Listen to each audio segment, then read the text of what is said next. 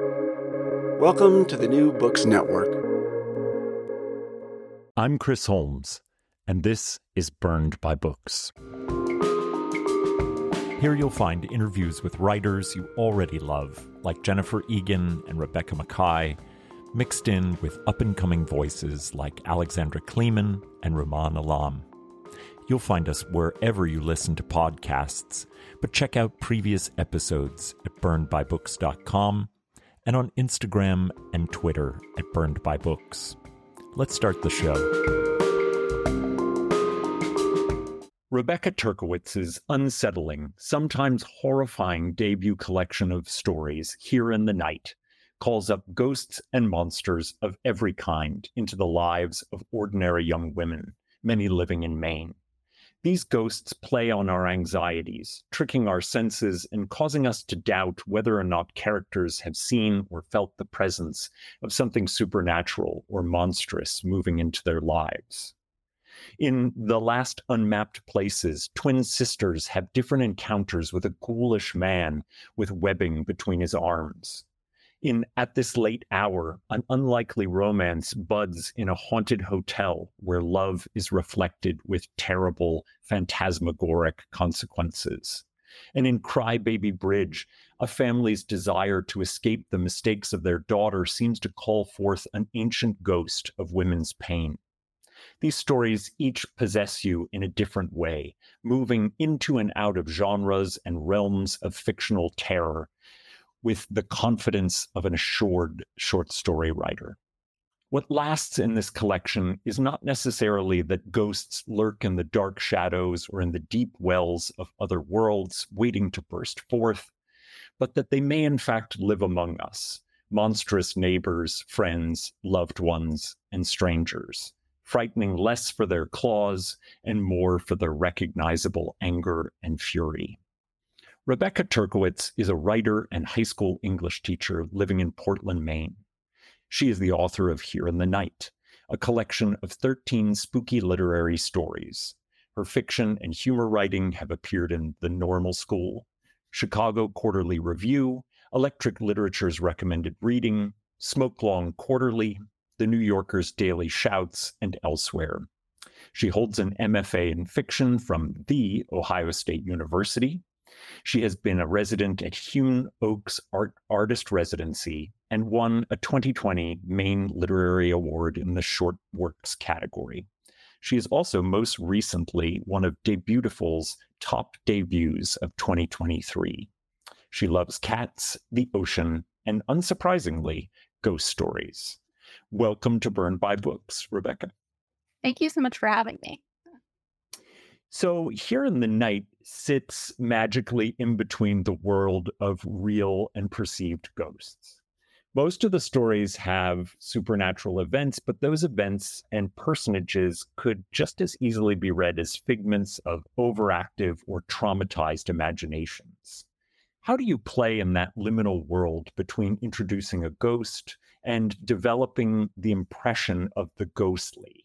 I think one of the reasons this comes up a lot in my stories is I think the sort of not knowing the sort of ambiguity of ghost stories is part of what makes them so scary. And I really, a lot of my favorite works, at least, especially in novels, at least kind of you start that way. And I think the sort of to me, it almost feels like the most delicious part of something spooky, of a ghost story or a horror novel, is before the monster appears. And I can think of a few exceptions, but almost always the sort of before the vision of what the ghost or the monster might be is scarier than when it actually appears. And I also think I'm really interested in the way the ghost stories or the monsters or whatever affects the characters. And so I don't always get fully, I think I live in that space where they're trying to think about, how to make sense of their own lives as it, and the ghost story is kind of is pushing them towards something. Yeah, it's like a catalyst that suddenly reveals this tension spot or friction in their lives. I really like that. Do you have particular sort of either in the short story form or otherwise ghost stories that you return to again and again and become an inspiration for you or have influenced your writing over the years? Yeah. I'm a huge Shirley Jackson fan and have been Mm, for a very long time.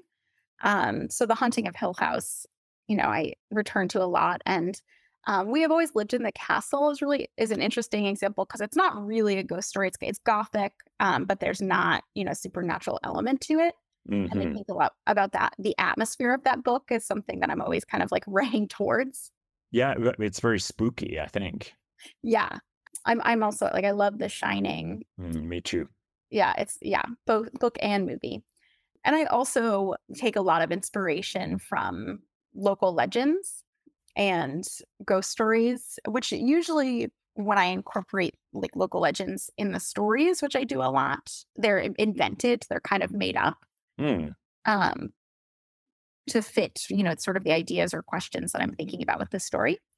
But I take a lot of inspiration. I love like true ghost story books, and so I use those a lot. Do you feel like Maine has? I lived in Maine for a while, and I feel like it has more of that sort of ghostly lore than the traditional state.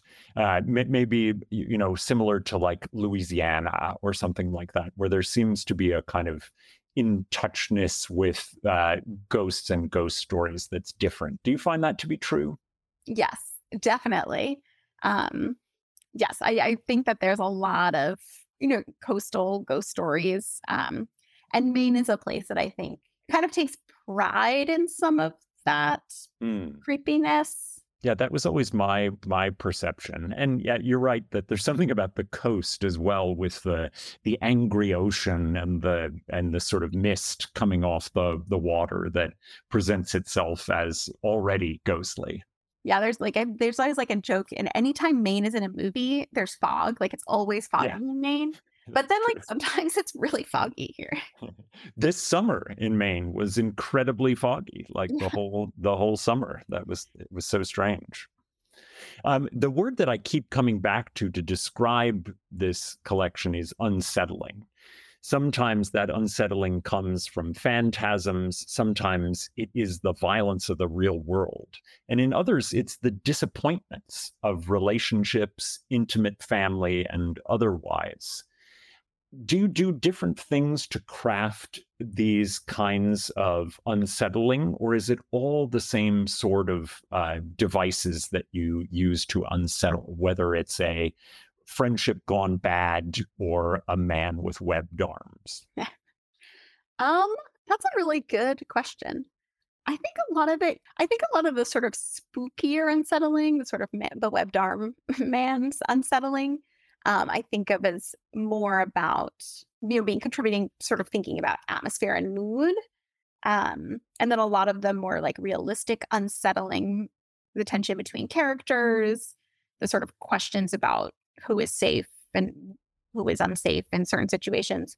I think that comes from like, I feel like the, like, webbed arm, the ghost, like, that type of unsettling is really intentional. I'm trying to build it into the story, and Hmm then I think some of the unsettlingness between characters comes from more organically, maybe from, like, the questions, like, I'm often writing and I have questions in my mind as I'm writing, and I think they are unsettling questions, that's why they're kind of stuck in my mind, and so I think that comes from more naturally from like I'm kind of trying to tease something out, and that often is kind of unsettling.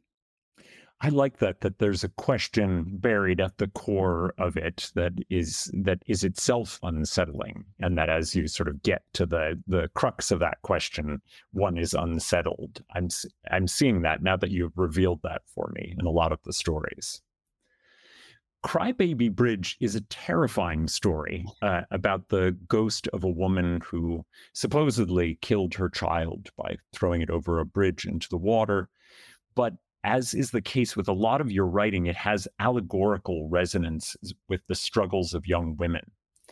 This story might, on the surface, seem as a setup to be a critique of abortion, but it turns into something very different. Could you talk about how the social issues in this story work their way through in this allegory? That's one of the older stories in the book. I wrote it a kind of a long time before the book was published.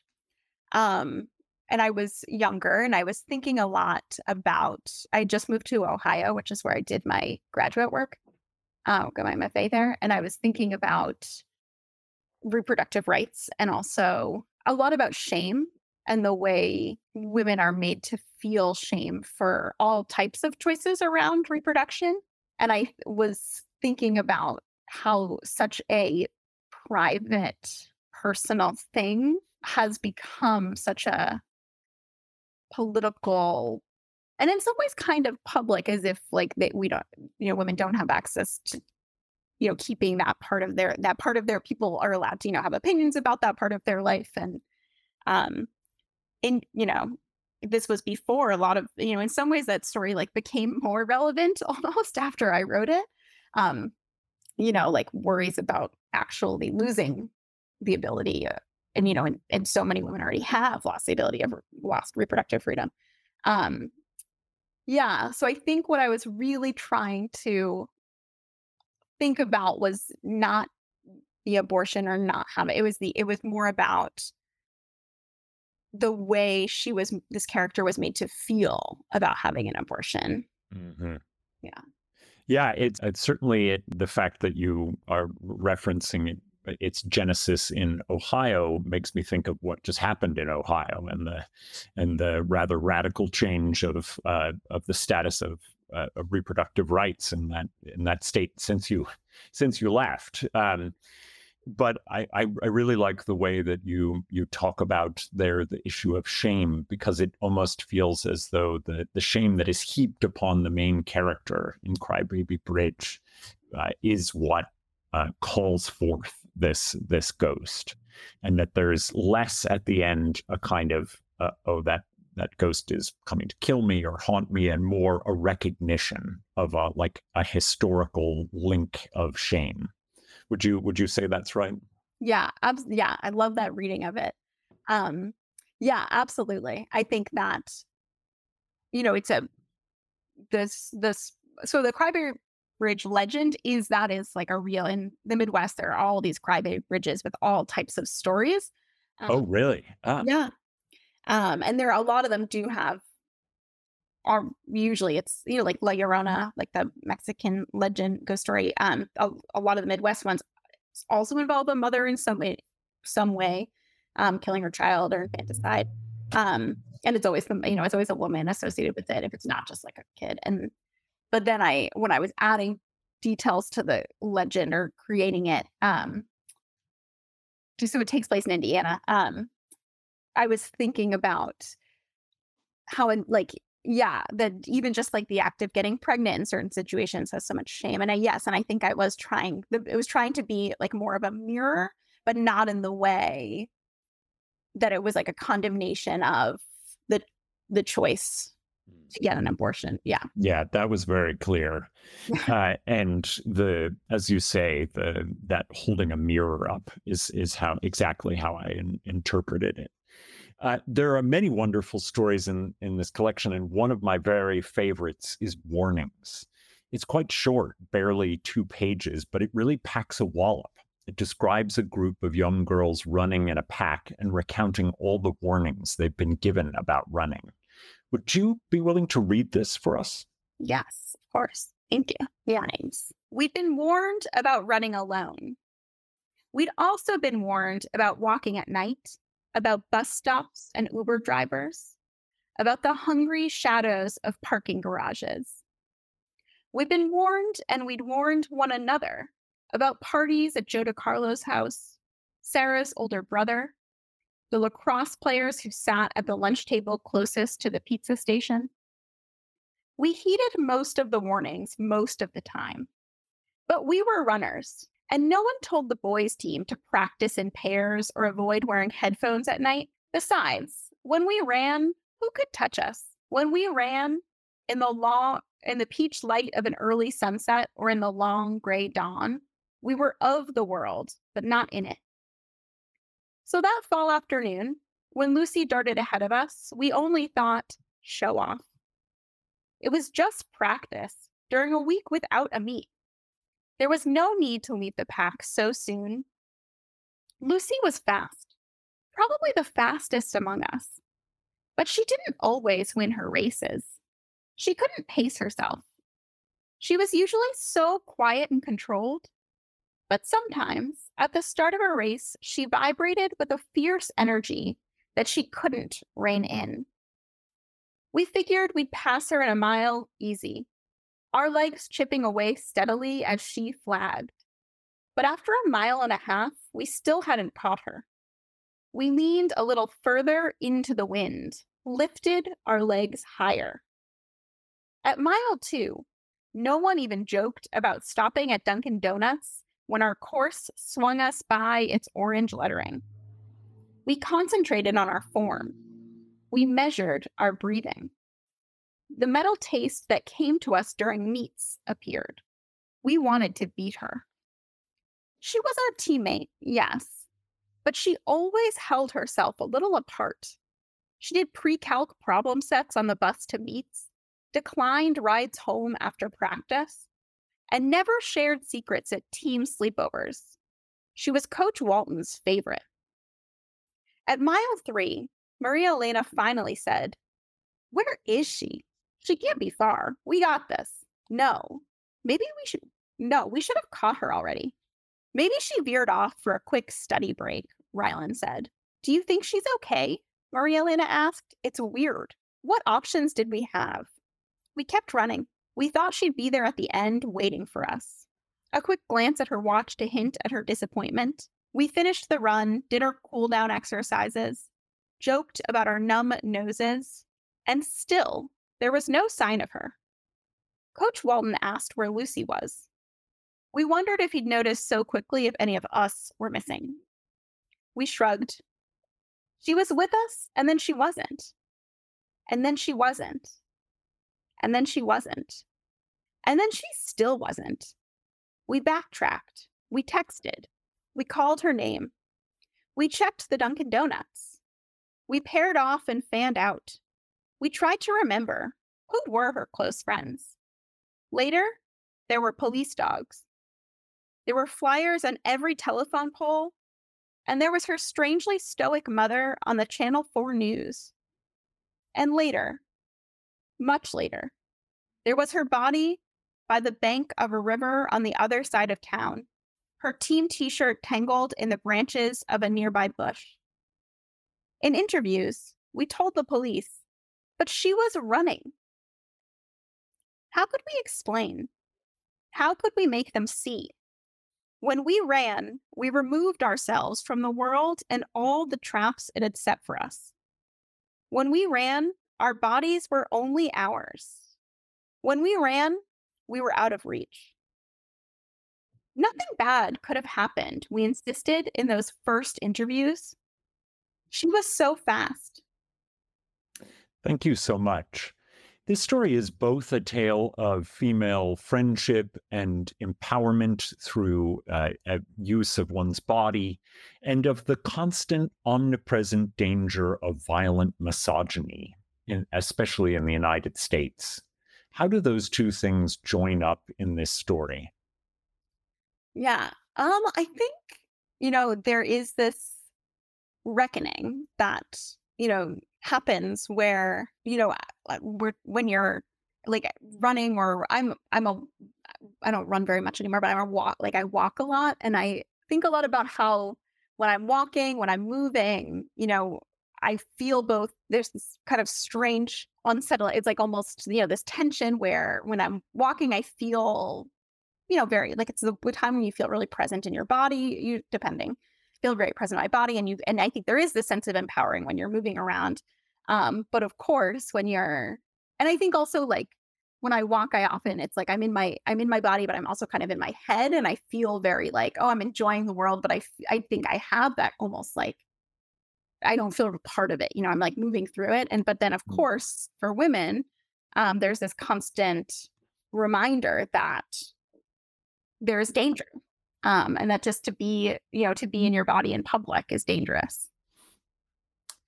Yeah, it's not a ghost story, but it is haunting, and it's very upsetting. And then when, as we realize that something indeed may have happened to this teammate, and that it could have been any of those things. It could have been any of the people or personages or ideas that are named in the story, and that omnipresence of it. That even if you go out and you're running as fast as you can't seem to outrun the misogyny. Is that why running was an important part of it?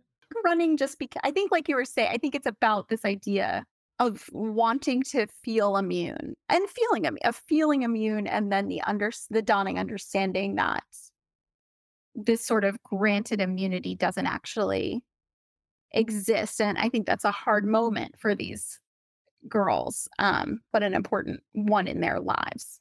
The Last Unmapped Places is an incredible story. It handles the relationship between twin sisters with divergent lives and fortunes, a ghostly haunting of one of the sisters by a webbed-armed man, suicide, religious intolerance, and so much more. One of the surprising things that you do with this story is to narratively diffuse the death that will occur later in the story. You write, before we go any further, Hannah is dead. And yet, because we don't understand the circumstances of this death, it manages to ramp up our anxiety.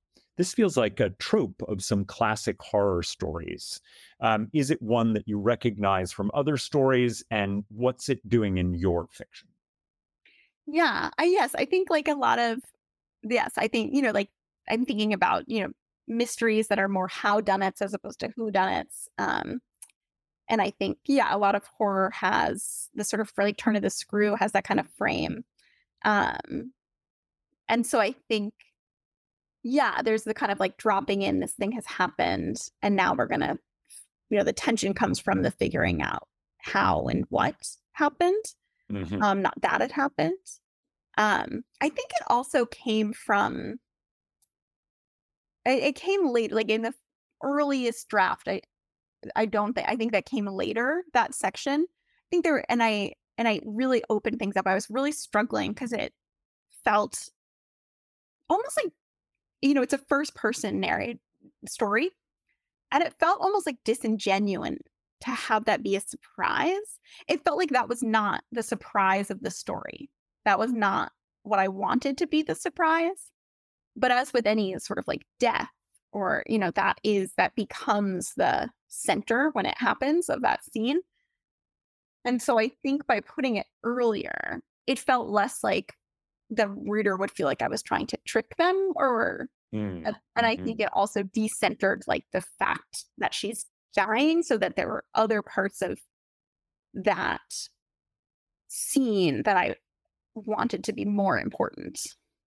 What was interesting about the flip-flop that you do with the course of their lives?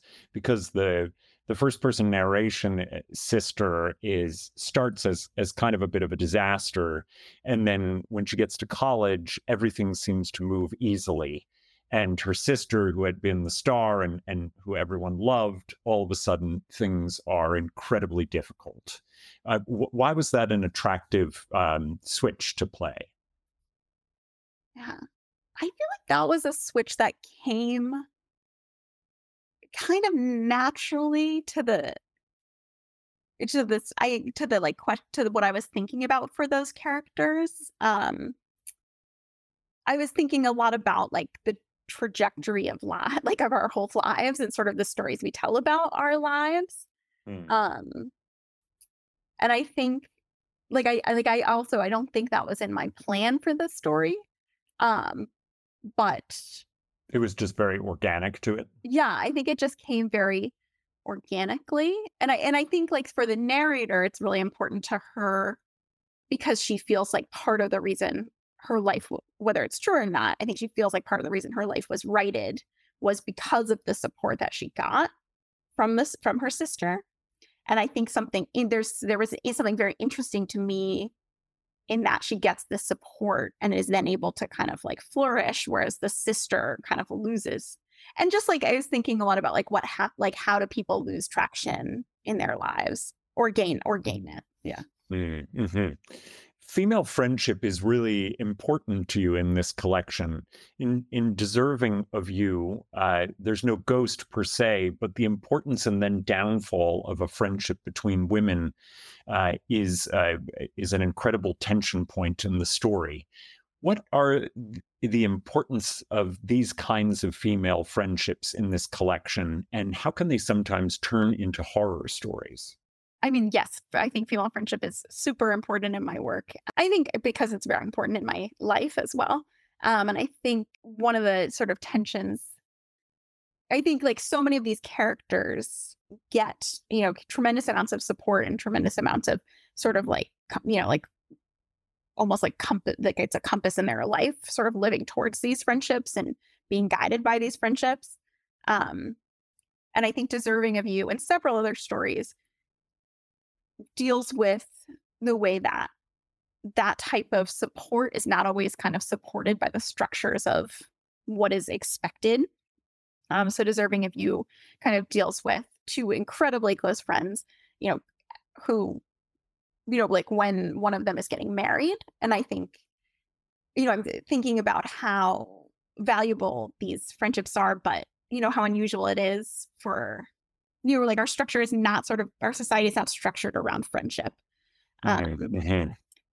Yeah, that there's not, the expectations are not like you move to be close to a friend or Yeah. yeah. A guest just said that one of the problems with friendship is that there are a million ways to describe the end of a love affair, and there's no way to describe the end of a friendship. Mm-hmm. And yet they are equally profound in your lives. Do you find that to be true? Yes. Yeah. And yeah, I think there's more narratives about, romantic partners, and marriages and love affairs. And so then the sort of, there's not like one narrative around like what the through line of a friendship is in a life, which I think like that's very true. yeah, which I think is like freeing in a lot of ways and allows female friendship to be really interesting because it doesn't have some of those expectations to constrict it.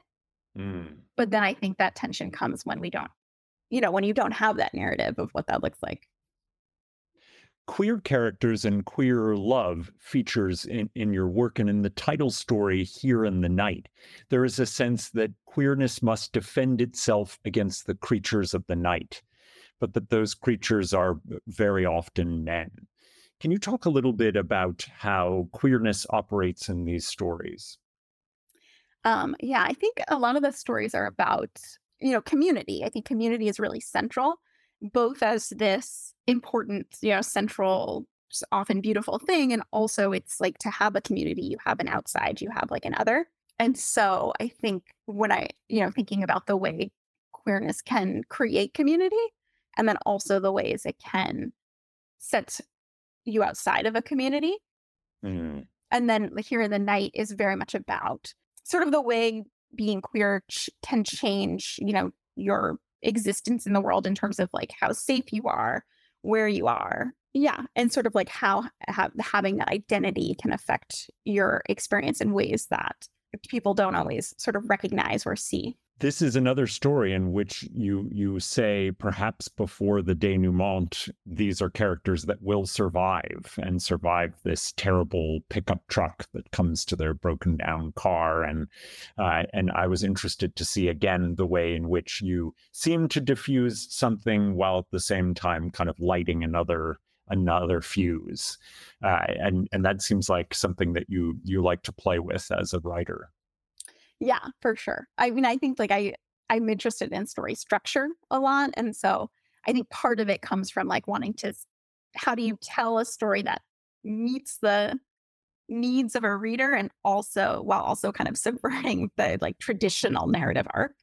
Mm-hmm. I liked that very much in this story.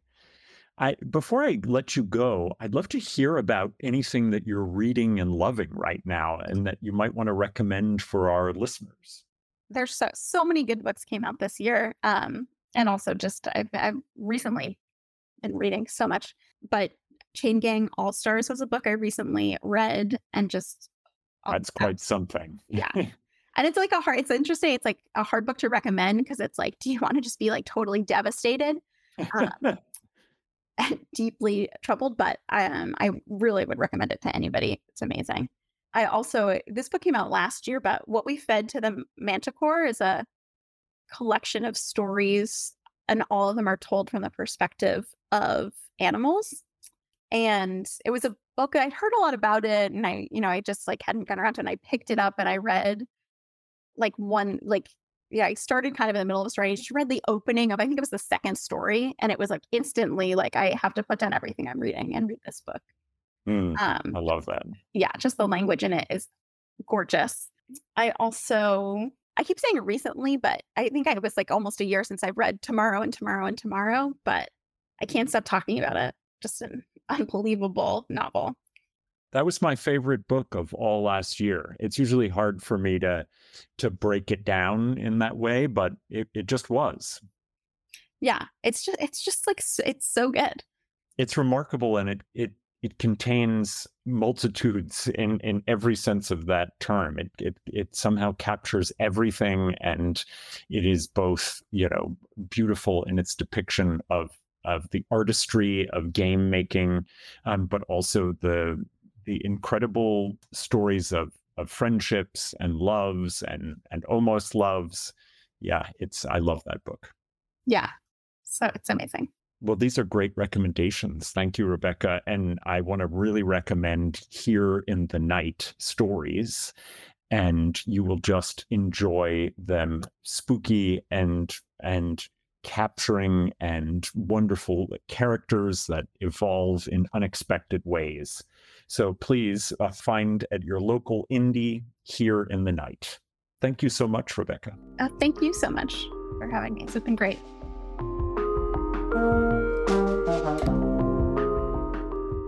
Well, that's all from me for now.